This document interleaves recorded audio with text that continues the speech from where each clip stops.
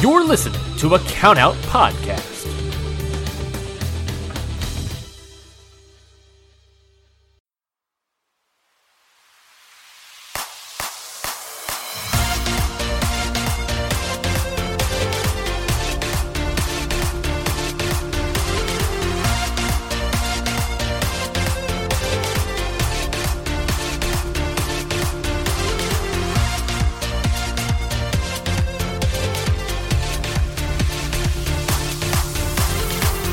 Hello, everyone, and welcome to episode 2 of Stardom Road here on the Countout Network.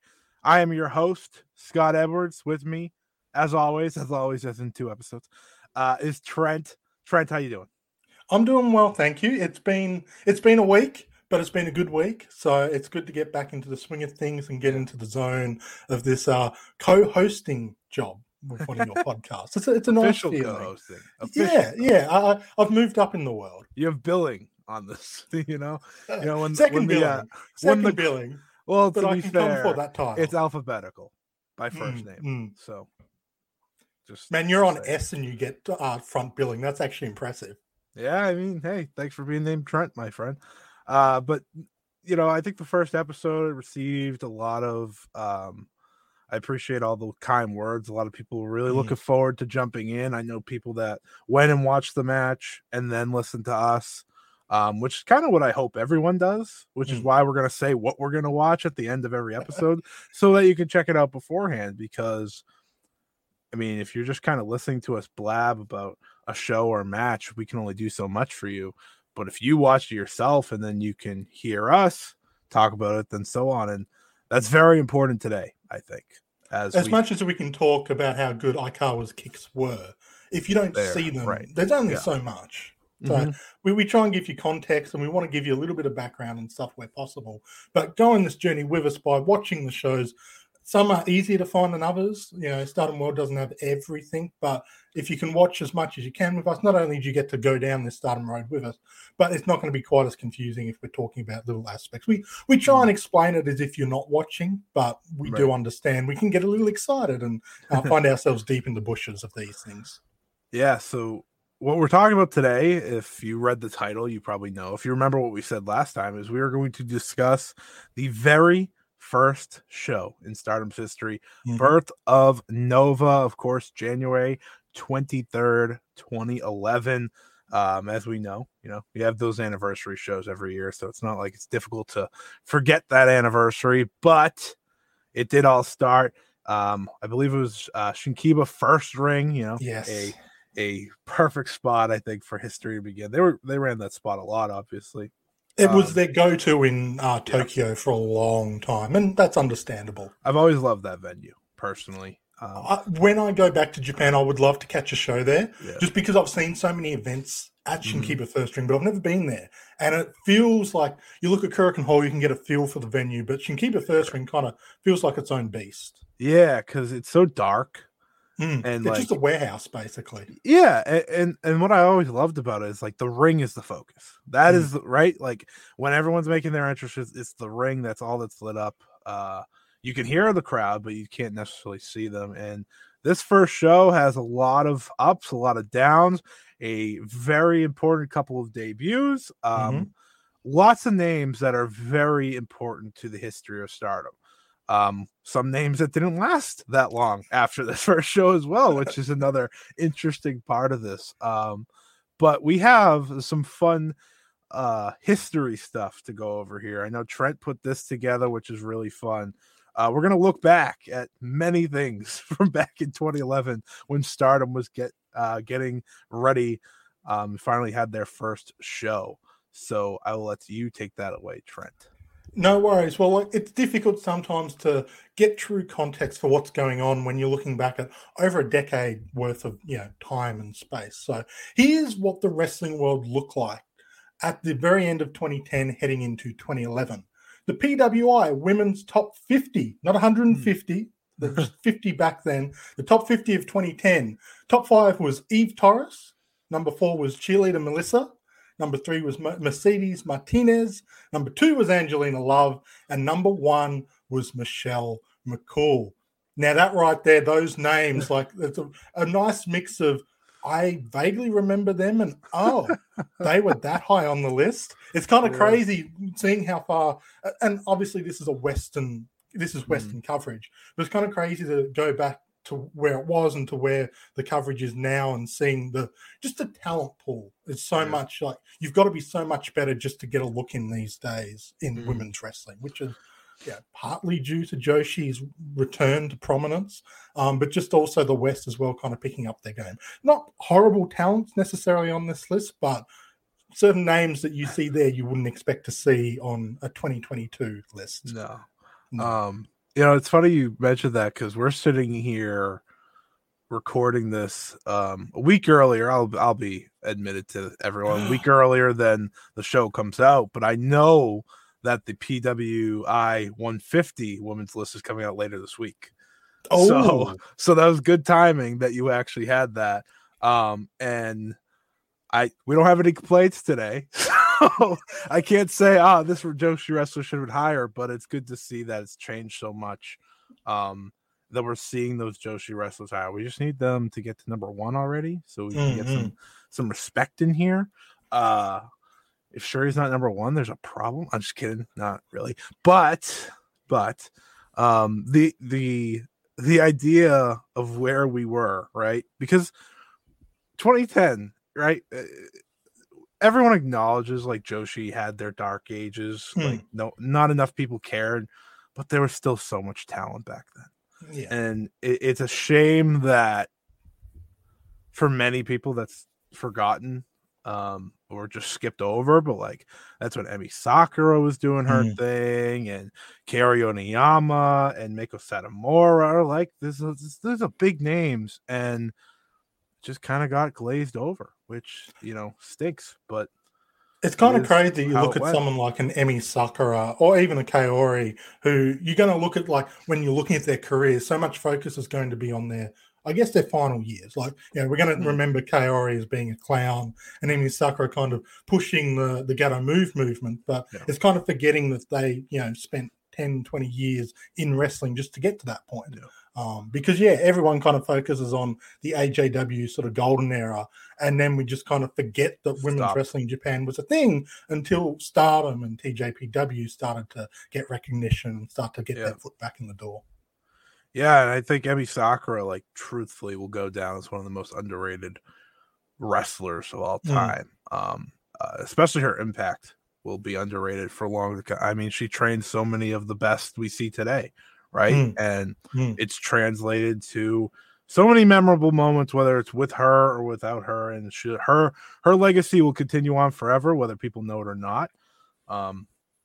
But this is a Stardom podcast after all, so she has appeared in Stardom, but she's not a focal point. We'll save the Emi Sakura praise for another podcast that is in Stardom Road, because she deserves it. And Chocolate Road coming soon. Chocolate Road, we'll just go through every single show they've done, which is a lot. We're going to be playing catch up on that. Yeah, that'd be crazy. But as I said, Stardom, Birth of Noah. Did you have any more 2010, 2011? Hit you with? If you weren't paying a lot of attention to women's wrestling back then, those names might not ring much of a bell. Well, it is literally the Divas Championship was around this time. Natalya was the champion and dropped it to Eve Torres at the Royal Rumble a week later. A Royal Rumble that Alberto Del Rio won, which I believe was at the time Boston. The biggest Royal Rumble of all time. I think they were billing it as. And then you had The Miz headlining WrestleMania against John Cena, also known as John Cena versus The Rock 0.5, because everyone forgot Miz was even in that match, including The Miz, who got concussed. We had Hiroshi Tanahashi winning the IWGP Heavyweight Championship, not World Heavyweight, just Heavyweight Championship at Wrestle Kingdom 5, defeating Satoshi Kojima. During that time, Prince Devitt, a.k.a. Finn Balor, was the IWGP Junior Heavyweight Champion. So there's a little bit of a context to where we were at 2010, 2011, just to get you in the mood for Birth of Nova. You know what all that told me? We needed Stardom more than ever, Stardom couldn't have started at a better time after you told me all that. And of course, Ross Diagawa leading that with Nanae Takahashi to create what we see today as the biggest women's promotion in the world, the biggest, of course, since AJW. And you kind of, as a fan, almost, you kind of humble yourself watching these old shows, because we're so used to now the big venues and the pomp and circumstance and the excitement of, these world-class matches. But if you go back to this first show, there's a lot of new wrestlers, there's rookies, there's people debuting, there's, you got a couple vets on this show, but a lot of it, two, but a lot of it's establishing what this is going to be moving forward. And the proof of concept. Yeah, and my favorite part of the show is you read so many names, and they range throughout Stardom's history of importance, right? Like the early ages, the main players are on here. And of course, spoiler alert, Mayu Iwatani's on here. So yes, we have the whole history covered thanks to her. But as you'll hear as we go on, we have a main event that's very key. And I was watching this show, and I try not to tweet about the matches or anything because I want to save it all for the show, which is very difficult for me, of course. But I would walk away and be like, this person deserves more respect. Yuzuki Aikawa is an all-timer, and she did it in 3 years. It's the little things like that you just notice from this show. And it's just incredible what they created. Even on their, the first show, you didn't walk away and be like, wow, that was a must-see all-time classic. But you walked away with it yeah, I see how this became what it is. It's a very important show from a historical sort of perspective. You want to be able to go back and sort of say, okay, this is where Stardom was, and then go to, say, Dream Queendom and go, well, this is where they reach in 11 years, and kind of see that progression. That's so important. But as a show itself, it's very much just a basic proof of concept. Here are our stars of tomorrow and a couple of people to guide them. I hope you enjoy what you see. There's no undue pretenses. They're not trying to hype themselves up as the best thing in wrestling right now. It's more just, we have something that we believe in. We have wrestlers that we think can become something. Let's go on this journey together. And it's a fun little show. And I mean, for all it's not the big arenas and it doesn't have thousands of people in attendance like Stardom get now. The crowd was loud, really. It was. Louder than the current shows. But yeah, it was good to hear them getting into a whole bunch of people that they don't know at this stage. Yeah, exactly. So to go through a few things here, this show did air on Samurai TV. It was taped and aired, I think, 2 weeks after, on February 5th, 2011. The attendance, I'm not a big attendance guy, but I feel like this is important for these things. Their attendance was 466, which in Chikiba First Ring is pretty good. It's pretty packed. And you felt it watching the show that it was packed. Like you said, it was loud. It was, you would think the company was running for a lot longer. And I'm going to give a lot of credit to someone like an Aikawa, who obviously had a following before stepping into a wrestling ring. I'm sure that helped a lot. But you have that mix of, as we said, especially in this opening match, you had an Aikawa, you had two vets. And you had someone else. But it's just so interesting because it's a first show for a company. You don't know. Yes, Rossi has his past, and Nanae Takahashi has her past, but that can only go so far. It's still a show. When you heard Stardom back then, no one was like, oh, this is the company. There's not a chance anyone said that, except besides maybe Rossi Agawa. But by the end of it, I will say, you kind of felt that specialness to it. Just even in rookie matches, you just felt like, oh, I see that potential that ultimately got bigger and bigger. Even if you just look to 13, this company was so different. Oh yeah, yeah. Just the names that you sing through, the way they operate, and something interesting. I had the number earlier, but I forgot it, so I apologize. Give me 1 second. But yeah, give your thoughts on this while I go get my number back. Yeah, and look, it's not a show that you're going to put on your must-watch list outside of historical precedents. But what's really impressive through this whole thing is, 90% of this group are either in their first match or they've had 1 or 2 matches that were not really of any significance. The only people who had any proper experience was Natsuki Tayo and Nanae Takahashi. The general level of these matches across the board, as simple as they were, as first match versus first match as they are, you can see that the level of training and growth just in these 6 to 8 months that most of these wrestlers have had is actually pretty impressive. And so you've got to give a lot of credit to Fuka, got to give a lot of credit to Nanae Takahashi for getting these youngsters ready to be in such a stage. Because typically rookies get their first or second match, they're getting to work with someone who knows their way around the wrestling ring. Most of these girls didn't get that opportunity. They were thrown in with someone else who was as deer in the headlights as they were. So to get the kind of match level that they were getting is actually quite impressive. Yeah. So the little factoid I wanted to give was they ran 27 shows in their first year. Just think about that as thinking about it now, right? And the amount of shows they run, it's like laughable. Almost, it's like, but that's twice a month for a brand new company. Yeah, exactly.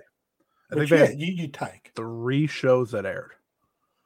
At least according to Cage Match, that's not guaranteed. Of course, they've probably showed stuff over time, but 3 like pay-per-view type shows. So let's get into it. Let's get into Birth of Nova, starting out with the very first match. By the way, to the people wondering, this is on Stardom World. You can go check it out. I know I have to be specific because everything we watch isn't necessarily on Stardom World. But if you ask me or Trent, we'll make sure to help you out if it isn't. And maybe I'll try to get it in our podcast descriptions moving forward. But we'll see. That's not my job. We'll make a way to make it work. Yeah, because we want you to see the match. Hey guys, we're not inapproachable. You can come say hey. Yeah.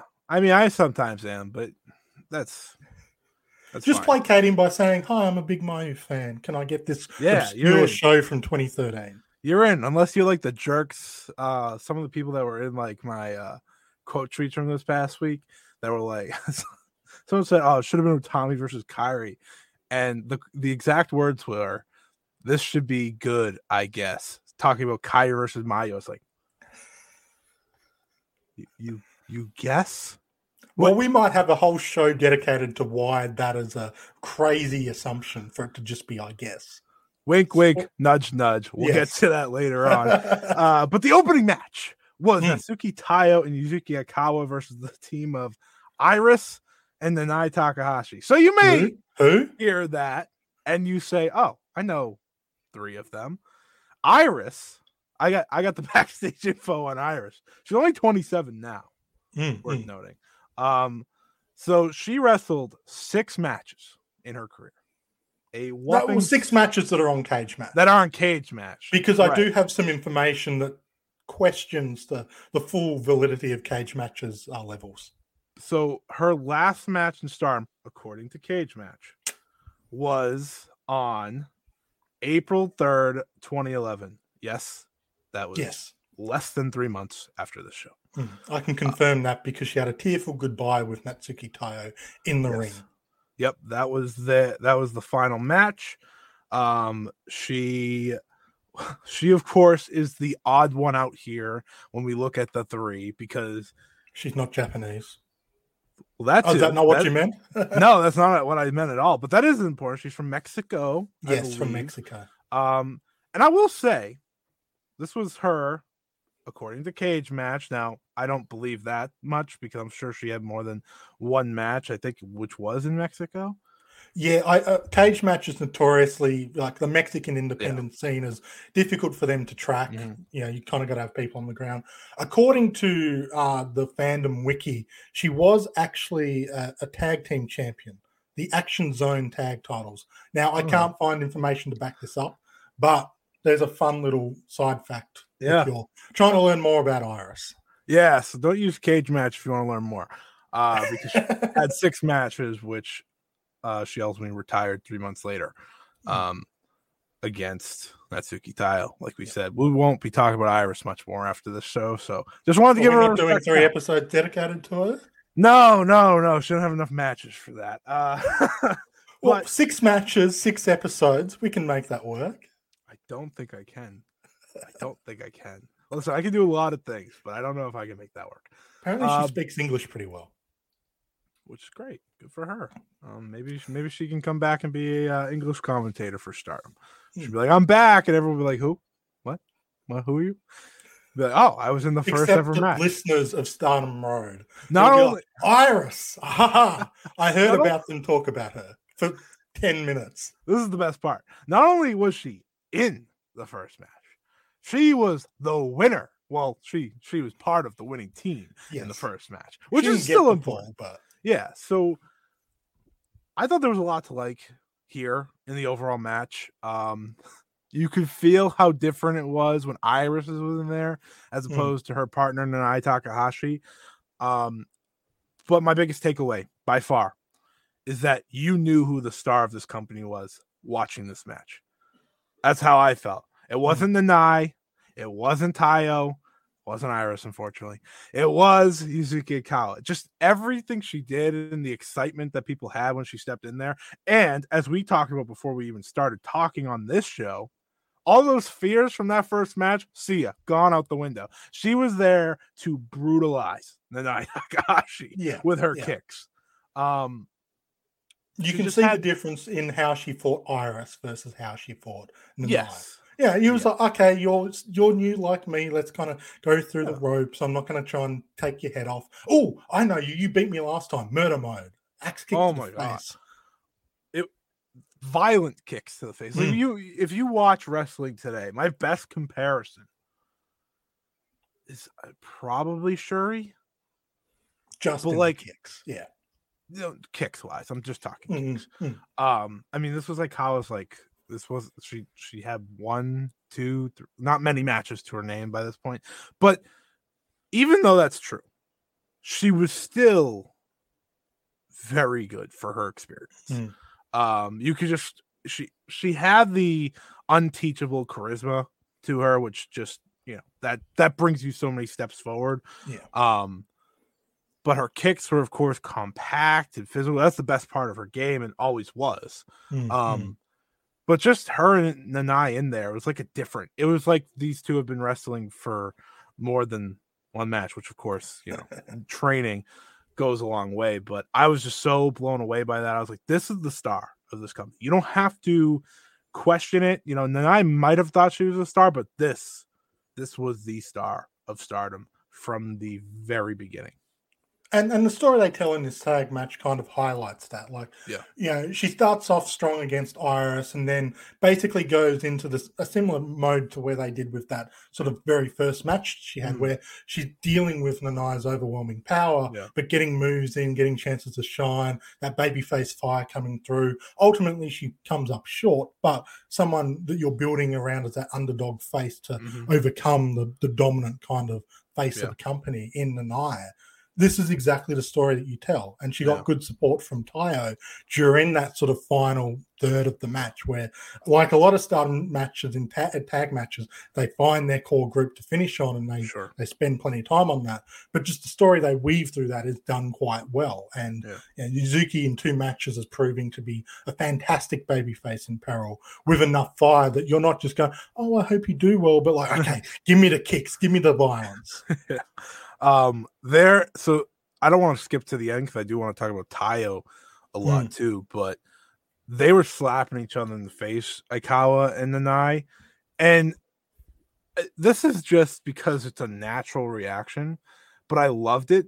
Aikawa gets slapped and she grabbed her face in pain like a normal person, and then she hit it right back with one that was maybe the loudest one of the entire exchange, but if you just remember, right, what Aikawa's background is, right? She's a idol model, whatever you want, and she's doing this You just applaud her the whole time because it's like, man, your looks are very important to your previous career, and now you're here getting the taste slapped out of your mouth, and you're giving it right back.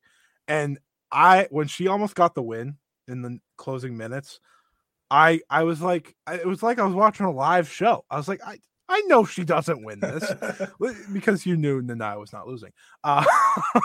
Which funny how that doesn't change over 11 years. Yeah, very ever. She had a much longer career of never losing. But I was so into it, and I think that just speaks to her babyface ability. It was so natural. You wanted to cheer for her, even though she could kick your head off. That's the fun thing to play there. Like, yeah, she's this great underdog baby face. Oh, she could kick my head off, which she ultimately did many matches after that to many competitors. Yeah, it's a great showcase for Aizawa, but it's also good, like, if you're coming into Stardom completely blind and you don't know the history of Stardom, which I'm sure there are people maybe listening to this show, following along with us, who don't know a lot of the history. It's a great showcase. Yeah, you get a great little showcase of what these main players were. After this match and the previous match, you know what Aikawa was about. You get a good idea of what Nanai Takahashi is about. And Natsuki Taiyo, who is someone who is criminally underknown and underappreciated in modern Stardom circles, straight away you go, oh, okay, this is where, Azumi, Starlight Kid, these kind of wrestlers come from. You can see that DNA in her from the very moment of this match. The amount of moments that I watched Taiyo, I was like, oh, that's Azumi. That's Azumi. Like she hit. So at one point, Taiyo hits the diving stomp from the top. It's identical to Azumi. It's like the speed that she goes in there. Like she doesn't get a lot of height on it. It's just driving herself into the opponent. And I was like, that is. I'm watching Azumi wrestle right now. Taiyo's arguably the best high speed wrestler of all time. And that's not me fibbing. That is just the truth. And she's like the epitome of why we do a show like this. Because like you said, one of the most underrated wrestlers of all time. Like she wouldn't be on the Mount Rushmore of Stardom, but she's at least in the conversation. She's not on it. But if you were to list out 25 people, she's easily on the list. Especially when you're looking at these early years, when they needed the veteran support people to kind of guide these young wrestlers through. She was the perfect kind of person to get in and go, you want to go fast? You want to highlight this aspect of wrestling? Yeah. No one better than Taiyo to give you the 411 on what to do in the ring at a mile a minute. Yeah, and I thought she did that really well, actually, with Iris when they were in there against one another. It was interesting watching that because you could tell Iris was a step or two slower. Struggling to keep up. And that's fair enough with Taiyo. But it was interesting seeing her kind of adapt to that. It's like, she goes a bit too quick and, Iris is struggling to catch up and then just tweaks the game a little bit to sort of make sure both of them look good because, again, Iris wasn't that, experience coming into this. We don't know if it was just one match or whether there's more Mexican independence, but she wasn't a veteran by any means. No. But they didn't want to make her look bad. They wanted to find a way to highlight what she could do. And it was a pretty decent effort. I walked away not being like, oh, I'm glad she didn't stick around for long. Yeah. She was like 15 or 16 at the time. She was in university. Okay. There you go. She took time off her university studies to come to Japan, came in December 2010. Rossi picked her up. They had ramen. And she was only going to be over there for a couple of months. But, apparently quite smart, quite educated, traveled the world a bit already. So, stopping the path for her. Yeah. She just, dropped in for the first match in Stardom's history and was like, yeah, this is cool. Whatever, no big deal. Credit to her, for being in this spot. Obviously, she didn't know at the time how important it would be. But when you're with those three, looking back, it's like, yeah, you're going to stick out because we know what would go on to happen. But as I said to you when I was watching the match, she's not bad. No. For her experience level, whatever it was at the time, because we don't know if it was really one match or more. I was still impressed. I mean, she wasn't there training with everyone either. No. She rocked up, and then a month later she was in this show. And I think the other thing in all this is she's in the ring with two veterans and the most important wrestler in Stardom's immediate future. She didn't get to showcase comparative to the other rookies, the true rookies, like some of the ones we're going to mention afterwards. Potentially, if she was being compared to those, you would look at it more favorably and, oh, yeah, she was struggling to keep up with Natsuki Taiyo of all people, or, being outshone by Yuzuki Aikawa. Well, yeah, that's going to happen. That's not an indictment on you. Yeah. And important, because we kind of have glossed over her. Nanai, of course, very important to this match. She served as really the base, I think, for what was a lot of the best action in it. For me, this was probably either this or the main event is match of the night. This was that match of the night for me. Yeah. The main complaint was this was cleaner. A little long. Just a little longer than it should have, but it's a lot cleaner. You've got better wrestlers at this stage, more engaging, and that's not a knock on the main event, but this should be the better match because you've got the more experienced wrestlers. Yeah, I mean, if you think about it, this kind of was the main event. It's just you want to establish Stardom right off the gate. You want to have that people coming to Stardom. If they're going to know anyone, it's going to be Nanai, Taiyo, or Yuzuki from her idol background. They're not going to know Yoshiko and Yoko Bito. Yeah, so if you don't want to watch this whole show, which I'm telling you now, you don't have to watch every match. To me, there's two matches that are must see. This one and the semi, for other reasons. But if you don't want to watch the whole show, watch this one. You'll get some really good wrestling out of it, which is always important, I know, for viewers. But you also just see, like, this match was the perfect scope of where they were going to go with these three at the helm. I don't want to keep Taiyo out of that. I know Nanai and Aikawa went on to be the original champions, but Taiyo was very important in being that mid-carder key for them. And we're going to get to a lot of her great matches down the line as well, which I'm excited about. But that's first match. Nanai Takahashi and Iris walking out with the win. Big shock, Nanai pinned Aikawa, which, is what it is. The next match was Mika Nagano versus Eri Sousa. You want to call yourself a hardcore Stardom fan? Name 4 of their matches. So I actually have a fun little note here. Ooh. So Rossi, our good friend Rossi Gal, had a blog back in the day, and we'll go to it a number of times throughout this series. Whenever we don't have a lot of source material from that era, and this is you couldn't ask for much better source. Yeah. So Eri Sousa, she failed her protest twice in a row. That's what he says here. Just shooting from the hip. She was like a frog that's stared at by a snake, and she lacked the appearance of wanting to take the exam. She must be feeling more frustrated than anyone else. If so, I want her to express her feelings. If this happens, she wants to protest as many times as she wants to until she passed. Ready? And remember, this is translate, so I'm doing my best here. But never compromise. If she likes professional wrestling, she has no choice but to do her best without giving up. The protest is different from the school exam, and it's not good to be able to do the spot. A place to see if you can do it as a professional. That's why practice is endless as long as you're active. Next time, I want you to shed tears of joy when you pass, but the pure fighting of the girls touches my heart. I would like to represent this as a flag.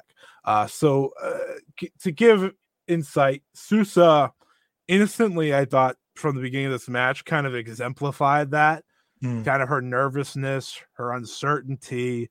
And I thought that was a schoolgirl outfit. Yeah, schoolgirl outfit. So it really fit what Rossi was saying. Yeah. And of course she fought Nagano, who was more of a MMA type wrestler. She had the sports bra, the shorts.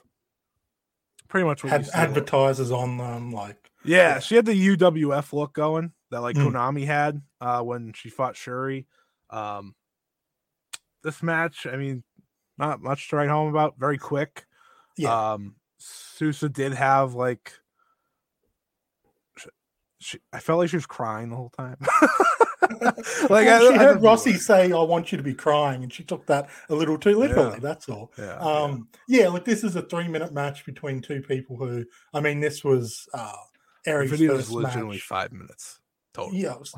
and Nagano had 2 matches in Ice Ribbon a couple of years prior to this match, which Rossi in the blog basically says, they happened. Don't, we're not really basing her future and expectations off of those. I think that the beautiful thing about Eri is that she graduated, she passed her test on Christmas Eve. So it was a nice little Christmas present for her before coming in and getting to finally wrestle in this match after failing the test a couple of times, which would be difficult when you're seeing your peers go in for the first time and pass, or even failing once like Mayu did and then coming back and passing. Would be frustrating to be, when am I going to get there? And thankfully she got there in time for the first show. This was a fun little match. It's inoffensive. The crowd responded to the right moments, like when there was a little comedy segment, they laughed to that. When there was a couple of more intense moments, they were reacting to that. One thing I really liked about this was you could actually see them fighting through the pinfall. Yes. Typically, you 1, 2, okay, now I move and kick out. But it felt like there was actually, I don't want to be stuck down here and kick out as soon as possible. There's a struggle. The person you expect to win this wins this. Like I compared the look, like you look at both of these wrestlers, within a second, you already know basically the character and expectations of this match that you need to know. Reminds me a lot of TJPW. You see a wrestler, like, okay, you are this character, I can expect this from you. And that's what you get. Yeah. There's some interesting little tidbits here about Nagano. So she, according to Cage Match again, her Stardom run in 2011. So she beat Sousa here. That's important. The MMA one, by the way, people. Just want to. Yes. She wrestled. I had to write down their gimmicks next to the names. I'll be honest. Yeah. So she had 5 matches and she won 4 of them. She defeated Mayu Utani, Yoko Bito, Arisa Hoshiki, and she lost in the World of Stardom tournament semifinal to Yoko Bito. So she had a more crowded spot than you probably thought, folks. I mean, look, if you were to you retire and you come back in 2022, you've got a daughter or something. She said, you had a wrestling career, didn't you? And you're like, yes. Oh, who did you face? Well, I beat Mayu Utani, Arisa Hoshiki, Yoko Bito.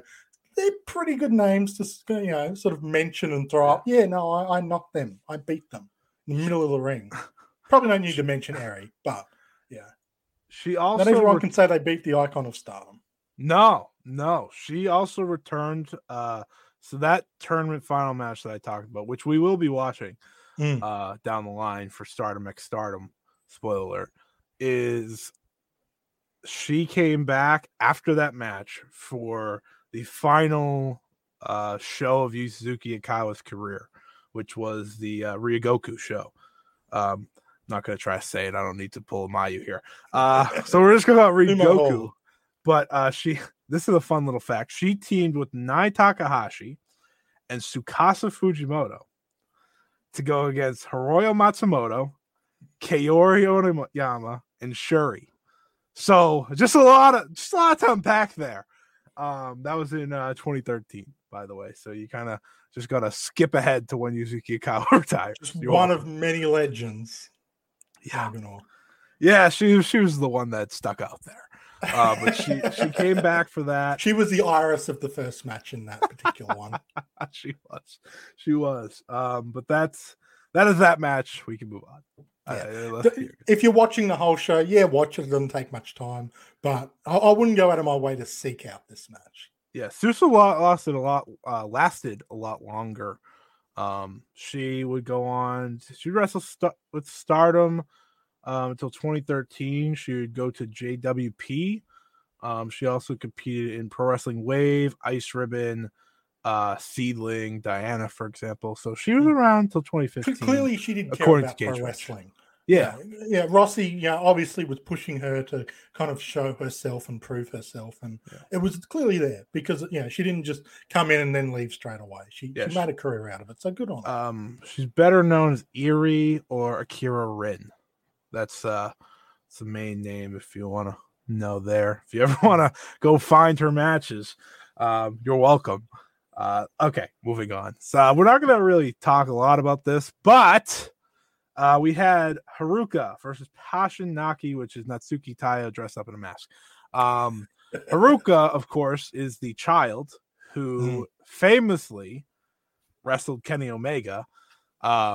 As many people know the story. I don't know if people have ever really seen the match, but that did happen, of course. She was born in 2002. So same age as Azumi. Yep. Yep. And Miyu Amasaki, 0-2 line. She wrestled through a lot of time limit draws in her career.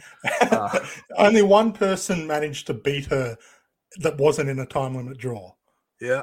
Yeah. Everyone else couldn't beat her in time, including Kenny Omega. No, her involvement in Stardom will always be a weird one to me. It's something that I personally, I'll say this, wasn't comfortable watching. It's a hard watch because, you're watching a child in there.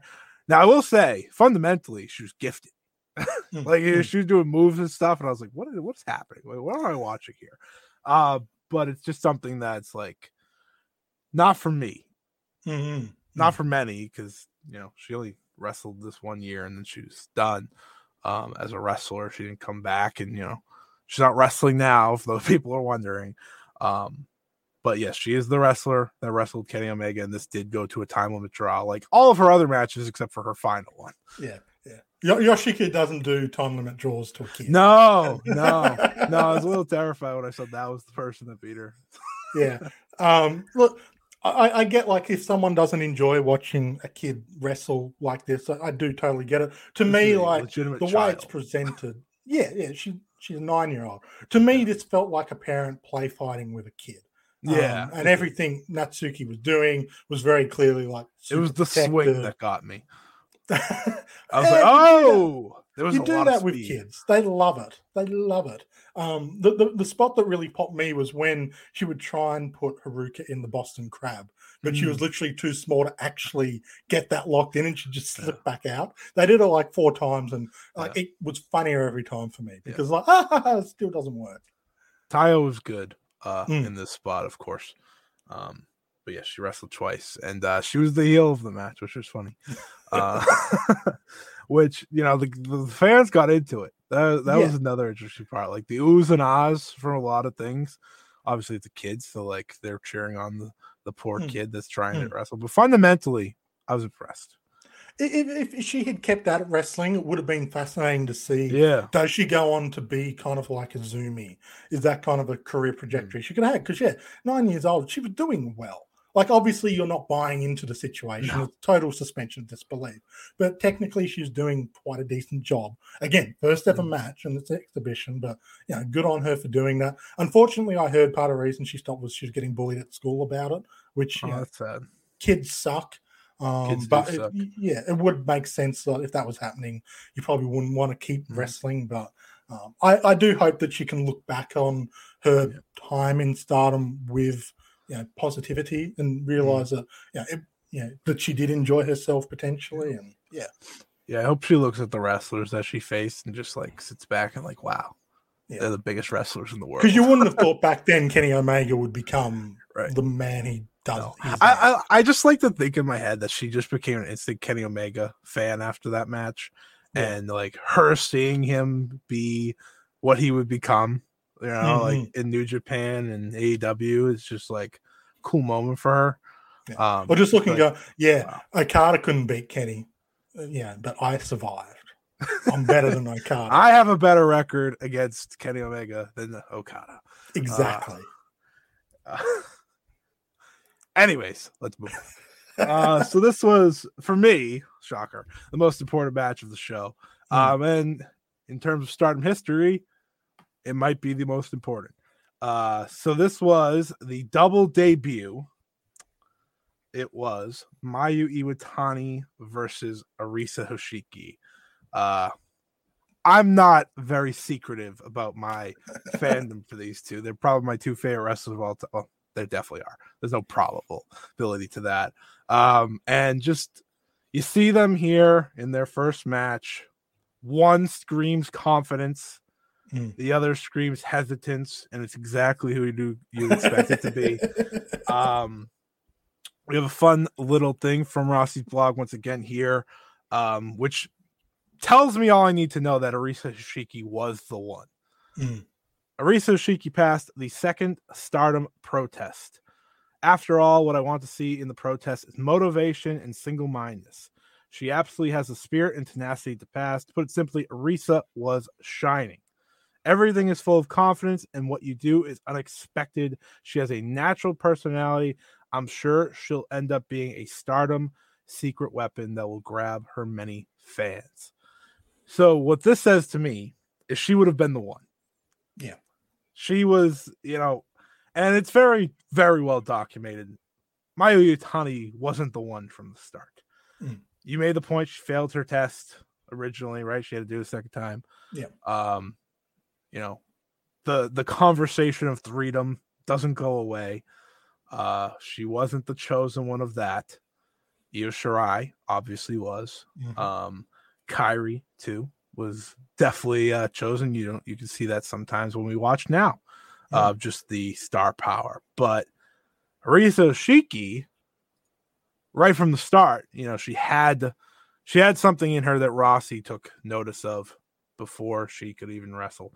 And watching this match, it's so much fun as a fan because you're not going into it expecting what they would do, years later. Yeah. And we never got that, by the way, which, destroys me. But it is nice to think that, they came together all those years later. They were in the same faction. They were, tagged many times. So that's pretty sweet. Like they were friends from the get-go here. And by the way, the confident one was Arisa Hoshiki, and the hesitant, nervous, shy one was, of course, Mayu Iwatani. She looked petrified. When her name's getting called, the camera focuses in on her face, and even Arisa at first, you could see there was like a nervous energy. Sure. Some people react like they look like they're Aikawa themselves. Yeah, Aikawa was the same, but Arisa, comes in bounding, it's kind of that giddy energy. You just got to get it out. I felt so bad for Maya in this moment because you could again. It kind of works in her favor in a sense because you're like, I know exactly what you're feeling right now because she's not acting like this is. She's thinking, oh crap, what have I got myself into? I need to go back to Yamagata Prefecture and just go back into my room. But she sticks it out, and I've heard rumors that her career turned out okay. I need to do a bit more research into Stardom, but I hear Mayu Iwatani, she got better. According to Scott E., she went on to be the greatest of all time. There's more than a couple of cage matches listed. Yeah. It's not like Iris. You can find a few more. Yeah, I think she's, I think she actually lasted so long. She's fighting for the IWGP Women's title. So crazy, pretty cool there. But it's crazy to go back and look at this because, they're both brand new rookies, and we're leaning a lot on cage match. It is a little bit hit or miss, but these wrestlers at the moment are rated 9.73 and 9.31 on cage match, which is a far cry from this first match. But again, you get to look back and see just how far they've come from this particular moment in January of 11 years ago. Reese had so few matches, and she did what she did. Yeah. It just makes you think, what if? Which is the question I will always ask. But this match itself, you saw a lot of what they'd go on to be.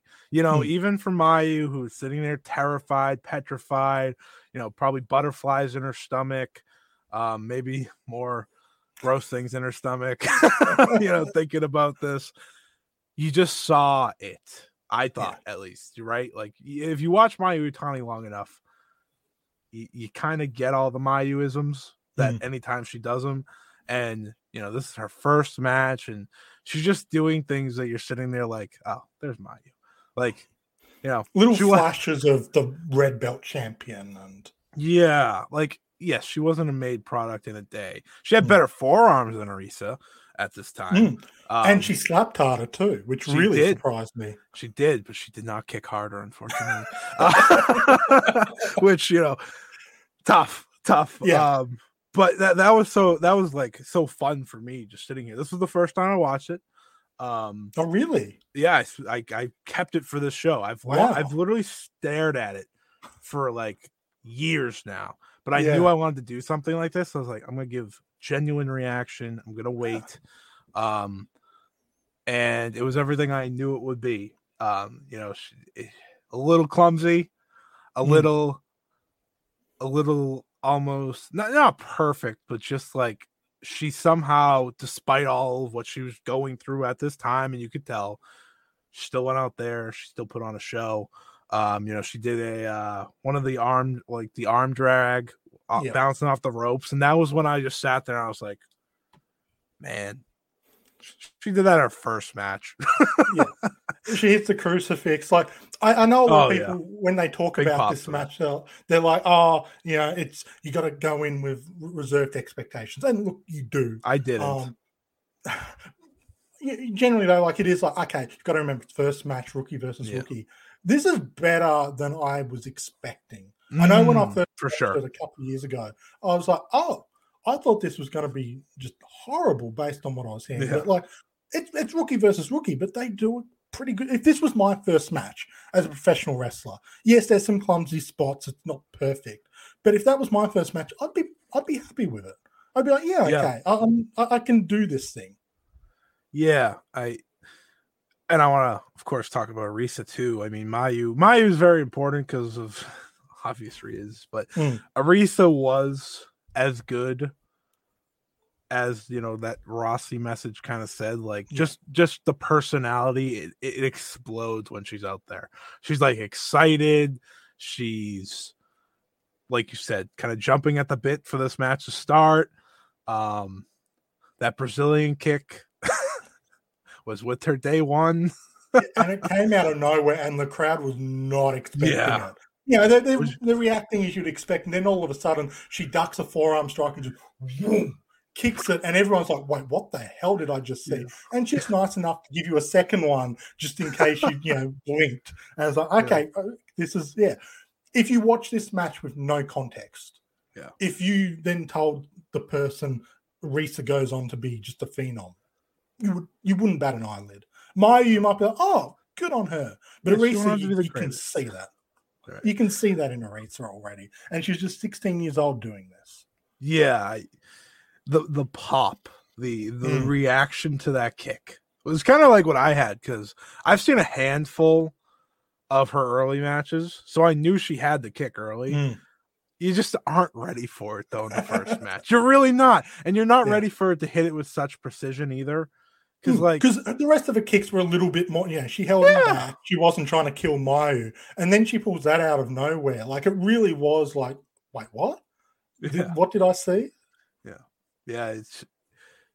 We watched two world-class wrestlers in their very first match not only have a competent match, but one that I really do think is a must-see for Stardom fans.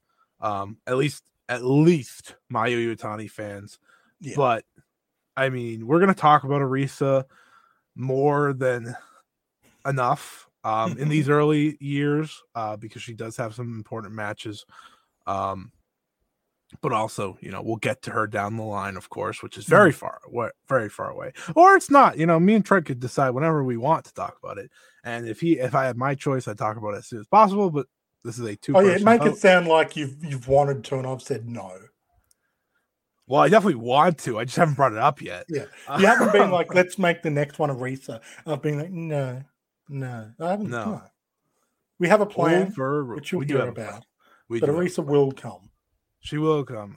She was just so good right off the bat. Mayu, the funny thing about Mayu, like you said, I've heard the same thing. Like, she was clumsy. She wasn't all that good right at the beginning. And I watched that. I was like, you just see so much of Mayu that we see now in this. Like, yes, it's not perfect. Yeah. Not even close. But it's like, you could see it. Like, you can just see it. And maybe that's the Mayu fans in us saying that. Like, I know some people don't like her as much as we do, but I don't know. There's something there. Arisa Shiki gets the win with 2 Brazilian kicks because one wasn't enough. Even though the first one was out of nowhere. It's great. So definitely worth checking out. Lots of fun there. And yes, like Trent said, we've been going through the careers of these people. They went on to do some successful things. Yes. IWGP Women's title match and the Historic Crossover coming up for Mayumi Utani, and Arisa Shiki, of course, had one of, if not the best, Wonder of Stardom title reigns of all time. That unfortunately came to an end due to retirement, but she retired twice. No wonder why her and Hazuki had such hatred for each other. They were trying to battle on retirements. Anyways, the main event. Yes. Yoko Bito versus Yoshiko. 2 very key figures in the history of Stardom. Yoko, someone that I think goes in that Natsuki Tayo conversation, is very underrated, very underappreciated. Yeah. And she's another reason I wanted to do the show so bad, because it's like she was so good. Like when I did my watch through, because as I became a Stardom fan, she was one of the people that jumped out to me. And I want to talk about good kicks. Yoko Bito had good kicks. Yeah. Yoshiko, I mean, she looks a lot different now, obviously, but that the menacing look of Yoshiko was there. Right. The moment that's the first thing that struck me about this match is like, for the whole rest of the show, everyone kind of comes in and they're not gimmick heavy. They're just someone here ready to wrestle, first match kind of thing. And then you see Yoshiko and she's doing kind of the delinquent, crouch in the corner and just kind of doesn't want to be there. The gaudy, gold jumpsuit that she's wearing. She's in character straight away. And to me, she instantly stands out on this show because she's portraying someone. It's not just she's here to wrestle, but that's a character there, which I think was perfect for the main event. It made it a lot more interesting because it did. The match itself had structure, it had face heel dynamics that the other one did, but not to this extent. And it added a lot, I thought. It did. The match wasn't like, let's just say this, like maybe a year later they probably have like an infinitely better match. But again, Rookie and Yoko Bito had 1 3-minute exhibition match before that. Exactly. And they're put in the main event of the company's first ever show. Yeah, so we talked about the match prior to this, we talked about this one, that it's just like these two were at the face of Stardom very quickly, compared to Mayu and Arisa. And you could see it in the match as well. Like, it's fundamentally, it's a lot stronger. The match itself has story structure. Like, it has that beats and flows and ebbs that you would expect from a pro wrestling match. These two felt like they weren't in their first matches. Whereas Arisa and Mayu, they showed promise, but if you told me that was their first match, you would buy it. Yeah, of course, Yoshiko has her history, and we will get to that someday. Not one I will be rushing to, obviously. But it was just amazing how she had that to her right from the rip. Like, I knew this was her first match, yet I had to double check because I was like, wait a minute. I literally like second guessed myself. I was sitting there watching. I was like, what? She's Yoshiko already. Right? Like, she developed her in-ring skills and stuff, but like everything about her was Yoshiko from the very start, and that's just some incredible stuff. And Yoko Bito she just had it. She had it too. Like you said, there's a reason these two main evented. They were ready earlier on, and she won with a head kick. Yeah, it was the spinning kick. The roundhouse kept it going into the second spin. Which was Yoshiko awesome. Goes down, which was awesome. I love kicks, so like this speaks to it. Like, Aikawa probably had the best kicks on the show, just because like hers, I knew very much hurt. Hashiki had the best single kick. Aikawa had the best overall kicks. And I think Yoko Bito, of the 3 kickers, and Rossi mentions this in the blog, he's like, we have 3 people with different like martial art kind of backgrounds here. Karate, Taekwondo, and I think it was just kind of MMA or something. But like, you could see the difference in their kicks. But Yoko Bito felt the most well-rounded at this point. Aikawa leaned very heavily in the kicks, but Bito was able to do a bit more in the match. Yeah, for sure. This match was the second best of the night, if you're wondering on that. Worth watching because of their importance and their history to Stardom as well. If you were to watch the matches, watch the first one, watch Mayu and Arisa, and watch this one. Just for the history of Stardom and whatnot. I was really in awe because of their experience level. Because we talked about the last match with Mayu and Arisa, and we saw signs there. You watch this one, if you had no idea, you would thought these two have been wrestling for longer. Like the prior match, you knew they were rookies, right? Like if you went in blind, this one they had, and I think it does play to what Yoshiko knew early on as a wrestler. Like you said, establish that face and heel right from the get-go. And I think it's important to just note that Yoko Bito won the first ever Stardom main event. Yeah, and I mean, that's the thing, as much as she's maybe forgotten in modern Stardom circles, and I'm guilty of it myself. When I first got into Stardom, I didn't appreciate how good she was at the time. But at the end of the day, she was there from the very beginning. She won the first ever main event. And even though she doesn't reach the pure heights of some of Stardom's very best, she's an important player for quite a few years. Yeah. She's also in and out of the company, as we'll discuss. She, wrestled till 2012, and I think came back in 2016. I think off the top of my head. Let me check Cage Match. Yes. She played an important role in both her runs with the company. Of course, she was in the All-Star Rumble, All-Star Dream Cinderella. She didn't really do anything in it, but she was in it. I mean, most of the people in that Aikawa did. Aikawa did stuff. I can say I could beat her, but not enough people talk about that. But yeah, there's a few other things that happened on that show that probably deserve. Yeah. Well, Yoshiko was on that show. Yeah, great match. Takusa Nagayo was also in the All-Star Rumble, which more history, which is kind of and Emi Sakura to bring us into a nice circle. Emi Sakura had the whole entrance and everything, which was awesome. Everyone from Gato Move was there as well. Yeah, we need more of that. I like the involvement. But Birth of Nova, Stardom, first ever show. We've won an hour here. We did pretty good here. Overall, how'd you feel after this show? As we go on our wonderful journey here down the Stardom road, shout out Tam Nakano. Did you feel like I explained earlier, you felt that it factor to this company, even though it was early? It's just they had something here. Look, it's difficult because there's not a lot of promotions I've sort of started from ground zero. Yeah. So you are kind of, it's impossible to not think, well, this is the company that I now follow religiously and cover and watch, for years now. But you can definitely tell there's a lot of potential. They've got a lot of young talent, especially knowing that, 3/4 of the roster had never wrestled before this night. The quality there was far better than it probably had any right to be. And that speaks highly of the people that Rossi surrounded himself with, people like Fuka, people like Nanae Takahashi, and also to the heart and dedication of these wrestlers. Because, they didn't get tons of training beforehand. And there was a certain reliance that you had to come in, you had to earn your spot, and you had to work hard for this.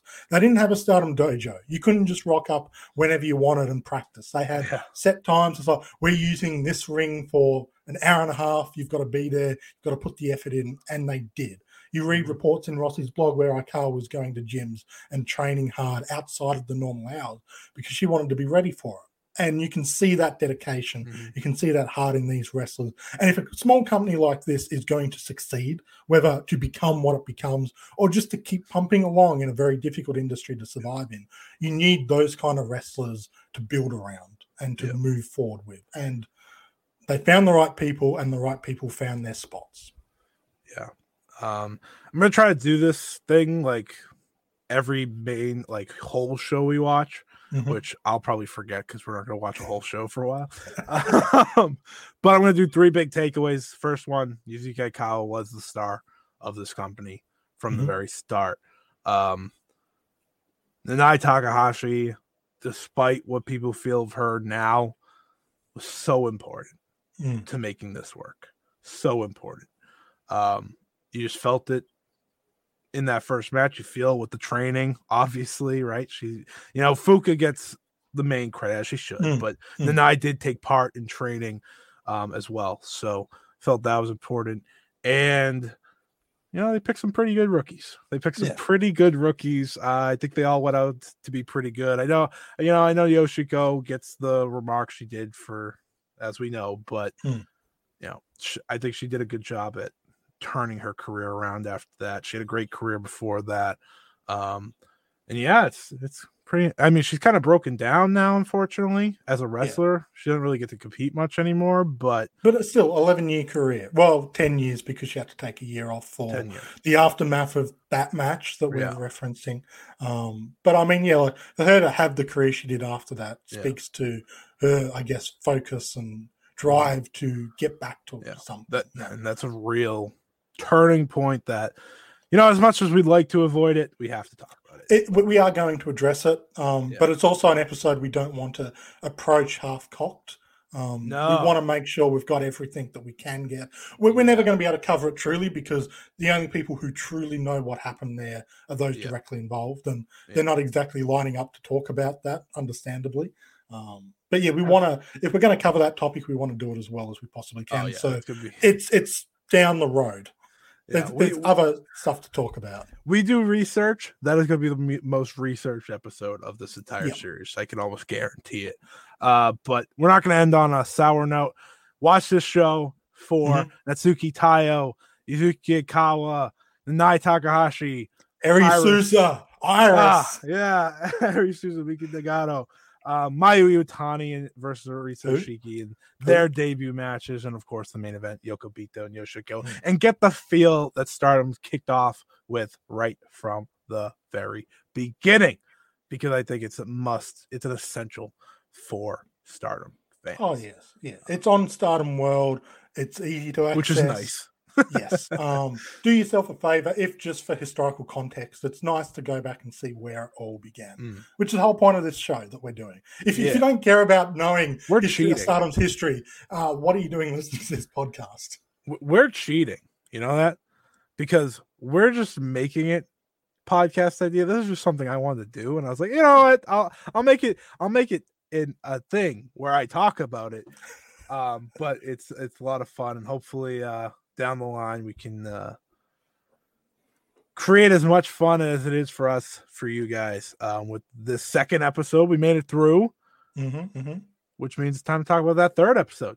What are we doing? What are we doing in a fortnight's time, Scott? So there's this important trio in Stardom's history. I don't know if people have heard of them. Threedom.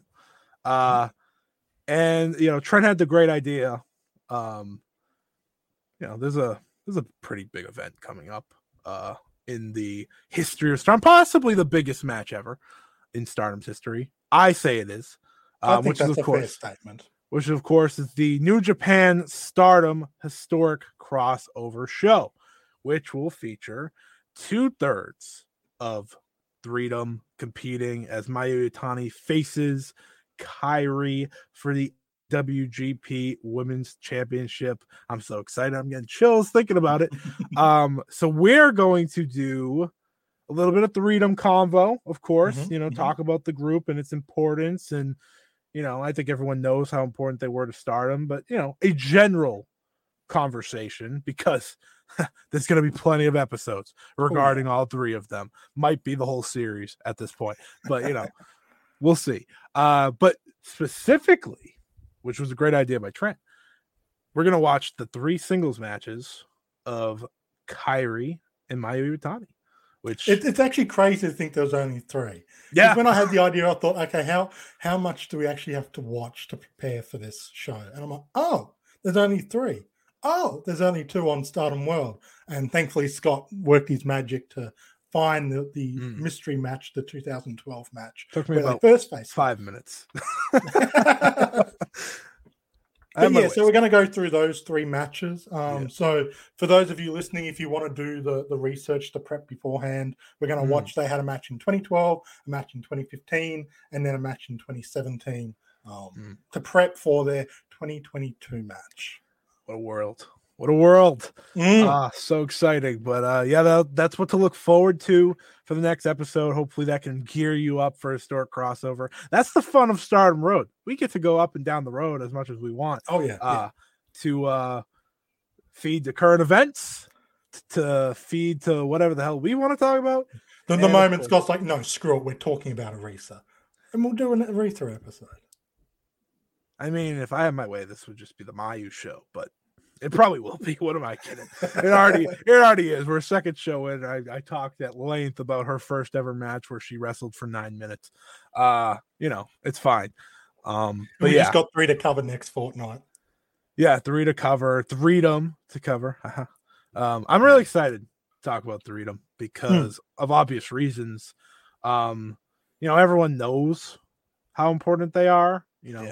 If there's a Mount Rushmore, I personally say it's Aikawa and those 3, it's a tough convo because truthfully, the one that is borderline, in my opinion, out of the 4 I just named, is Kairi.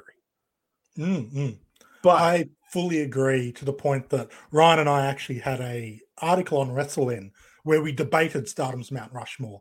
Io and Mayu were locks, and then we debated the other. We debated the other 2, and Ryan was pushing for Kairi. I was pushing for Aikawa. Ryan also pushed for Nanae Takahashi, and I pushed for Kagetsu, aka Yu Ishino. So they were the sort of 4 being all debated for the final 2 spots. So go check that out. All very important. Maybe we'll have an episode where we debate because, after a long time, I think we'll have a good idea of who should be on there and who shouldn't be. But I kind of already gave my answer away, but it could change. It could change. We're gonna watch. Maybe Mika Nagano can make that list. We'll make a secondary Mount Rushmore of the people, the most underappreciated people in Stardom. I'm actually surprised you Americans haven't made a second Mount Rushmore. Yeah, I mean, no one cares enough about making another mountain. But that's all. Trent, this is airing next week. So is there any content people should be looking out for? I have no idea. There might be. But just follow me on One Up Culture on Twitter, One Up Culture, and you'll see what I'm doing when I'm doing it, more so than me trying to think into the future. I do have stuff planned, but I don't know when it's coming out, and other stuff I haven't written yet. So, yeah. I'm only laughing because I, of all people, am saying, oh, do you have anything you know for a fact will be out in the coming week? And I'm sitting here on waiting back for multiple things and trying to get myself to write, which has been a wonderful task the past couple of days. But you can check out my article on Maria, Marvelous's Maria, which was a fun little article put together. Kind of my follow-up from last year where I wrote an article about Mio Momono. In her year, I think Maria was the next Marvelous wrestler to take a step up and someone to keep an eye out for 2023. That was on Voices of Wrestling.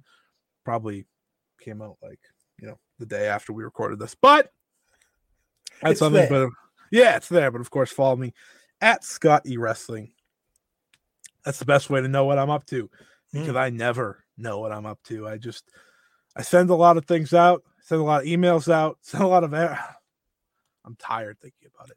I'm going to end the show. This was episode 2 of Stardom Road. Next time we talk 3dom. We talk Mayu versus Kairi. For Trent, I'm Scott. So long.